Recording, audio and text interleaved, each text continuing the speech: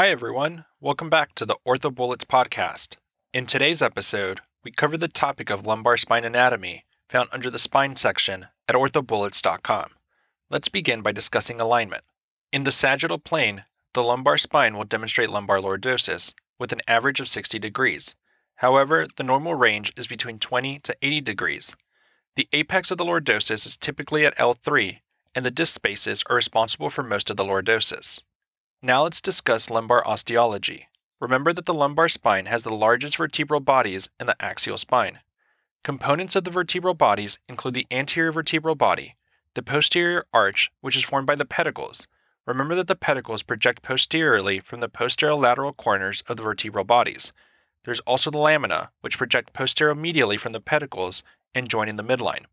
There are also spinous processes, transverse processes, mammillary processes, which are separate ossification centers, and they project posteriorly from the superior articular facet. And there's also the pars interarticularis. This is a massive bone between the superior and inferior articular facets, and it is the site of spondylolysis. The articulations include the intervertebral discs, which act as an articulation above and below the vertebral body. There are facet joints, also referred to as zygapophyseal joints. These are formed by the superior and inferior articular processes that project from the junction of the pedicle and lamina. And remember that the facet orientation becomes more coronal as you move inferiorly. In terms of lumbar pedicle anatomy, the midpoint of the transverse process is used to identify the midpoint of the pedicle in the superior-inferior dimension. The lateral border of the pars is used to identify the midpoint in the medial-lateral dimension. With regards to pedicle angulation, remember that the pedicles angulate more medially as you move distally. At L1, it angulates at roughly 12 degrees. At L5, roughly 30 degrees, whereas at S1, it angulates at roughly 39 degrees. And in terms of the pedicle diameter, L1 has the smallest diameter in the lumbar spine, whereas T4 has the smallest diameter overall. Remember also that S1 has an average diameter of about 19 millimeters. In terms of the lumbar blood supply, lumbar vertebral bodies are supplied by segmental arteries, and their dorsal branches supply blood to the dura and posterior elements. Now let's discuss the neurologic structures. The nerve roots exit the foramen under the same numbered pedicle, and a central herniation affects the traversing nerve root, whereas a far lateral herniation affects the exiting nerve root. The dorsal rami supply the muscles and skin, whereas the ventral rami supply the anteromedial trunk. Key differences between the cervical and lumbar spine include the pedicle nerve root mismatch. In the cervical spine, the C6 nerve root travels under the C5 pedicle, so there's a mismatch, whereas in the lumbar spine, the L5 nerve root travels under the L5 pedicle, so there's a match. The extra C8 nerve root without a C8 pedicle allows for the transition. The other key difference is the horizontal versus vertical anatomy of the nerve root. Because of the vertical anatomy of the lumbar nerve root, a paracentral and foraminal disc will affect different nerve roots. But because of the horizontal anatomy of the cervical nerve root, a central and foraminal disc will affect the same nerve root. In terms of the intervertebral disc, the sinuvertebral nerve is responsible for nociception and proprioception of the disc. However, nerve fibers are present along the periphery of the annulus fibrosus only. And in terms of the cauda equina, remember that this typically begins at around L1 in adults. Let's now discuss lumbar and pelvic sagittal alignment. Pelvic incidence is defined as pelvic tilt and sacral slope. To find the pelvic incidence, a line is drawn from the center of the S1 end plate to the center of the femoral head. A second line is drawn perpendicular to a line drawn along the S1 end plate, intersecting the point in the center of the S1 end plate. The angle between these two lines is the pelvic incidence, and the pelvic incidence correlates with the severity of disease, and pelvic incidence also has direct correlation with the Myerding-Newman grade. Pelvic tilt is equal to pelvic incidence minus sacral slope. In order to find the pelvic tilt, a line is drawn from the center of the S1 end plate to the center of the femoral head. A second vertical line, which is parallel with the side margin of the radiograph, is drawn intersecting the center of the femoral head. The angle between these two lines is the pelvic tilt. Sacral slope is equal to the pelvic incidence minus pelvic tilt. In order to find the sacral slope, a line is drawn parallel to the S1 end plate. A second horizontal line, which is parallel to the inferior margin of the radiograph, is drawn. The angle between these two lines is the sacral slope. Now let's discuss image-guided interventions. As a general overview, these may be performed using CT or fluoroscopic guidance.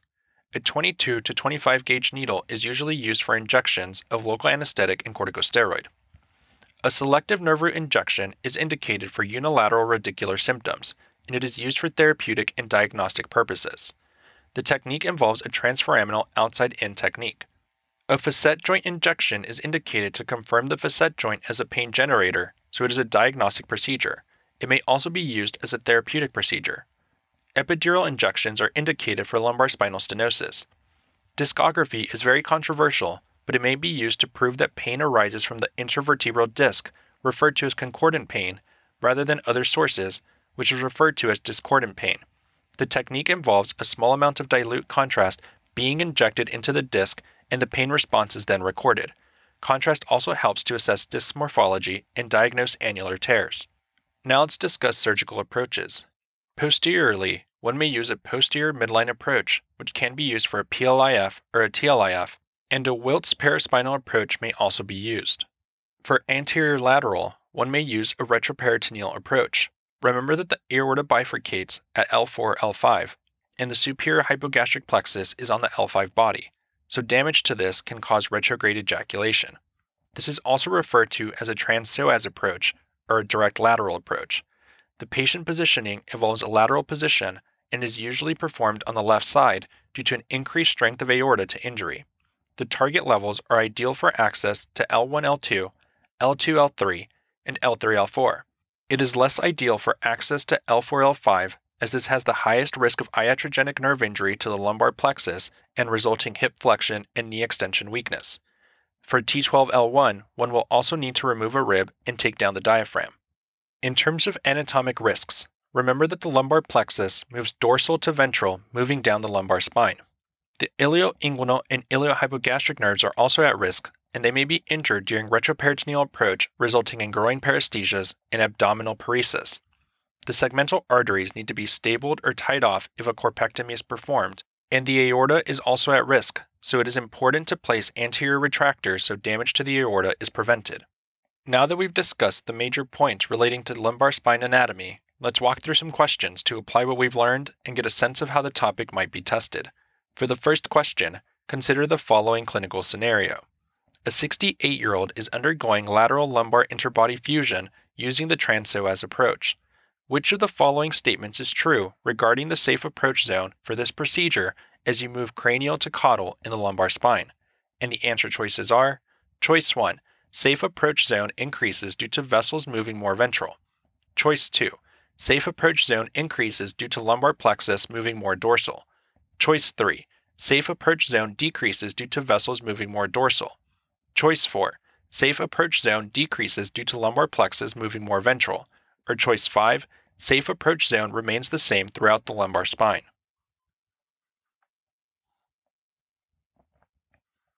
The best answer to this question is choice 4. The safe approach zone decreases due to the lumbar plexus moving more ventral. As you move cranial to caudal in the lumbar spine, the safe approach zone for the lateral transpsoas approach decreases due to the more ventral position of the lumbar plexus. Lateral lumbar interbody fusion has become more common for degenerative spine disorders and adjacent segment degeneration. This transpsoas approach is typically useful for pathology from L1, L2 disc space to the L4, L5 disc space and places the lumbar plexus at risk. Working at the more caudal disc spaces is especially difficult given the more ventral position of the plexus, but the use of triggered EMG retractors and probes can help to prevent nerve injuries. Surgical approach can be especially difficult in patients with rotational deformities. The publication by Benglis et al. Did a cadaver study with specimens placed laterally to trace the course of the lumbar plexus. They found that the plexus moves more ventral with respect to the disc space, moving more caudal in the lumbar spine. The publication by Park et al. Used 10 cadaver specimens to measure the distance of the lumbar nerve roots from the center of the disc space in the lateral approach. While disc space access was generally safe, there was less distance to the nerve root for more caudal disc levels. The publication by Regev et al. Did an MRI study to evaluate the safe working corridor for the lateral approach. The safe zone narrows considerably in the L4, L5 disc space due to more ventral positioning of the nerve roots, and they recommend careful monitoring when addressing this level. Let's also discuss why the other choices are incorrect. Choices 1, 2, and 5. The safe approach zone decreases moving from cranial to caudal in the lumbar spine. Choice 3. While the safe approach zone does decrease, the reason is due to a more ventral position of the lumbar plexus. The position of the great vessels remains relatively unchanged.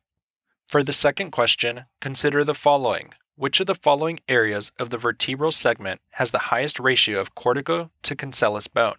And the answer choices are: Choice 1, thoracic vertebral bodies. Choice 2, lumbar vertebral bodies. Choice 3, sacrum. Choice 4, pedicles of the lower lumbar spine. Or choice 5, pedicles of the thoracic spine. The best answer to this question is choice 5, pedicles of the thoracic spine. The weight-bearing potential of bone is influenced by the ratio of cortical to cancellous bone. The area of the spinal anatomy that has the highest ratio is the pedicles of the thoracic spine. This is followed by the lumbar pedicles. The vertebral bodies have a lower ratio than the pedicles, with the sacrum having the very lowest ratio. That's all for this review about lumbar spine anatomy. We hope that was helpful. This is the Ortho Bullets podcast, a daily audio review session from Ortho Bullets, the free learning and collaboration community for orthopedic surgery education. As a reminder, you can follow along with these podcast episodes by reviewing the topics directly on orthobullets.com. You can listen to these episodes on the Ortho Bullets website or phone app while reading through the topic.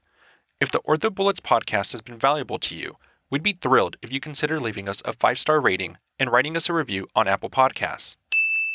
It will help us spread the word and increase our discoverability tremendously. Thanks for tuning in. We'll see you all tomorrow, right here on the Ortho Bullets podcast.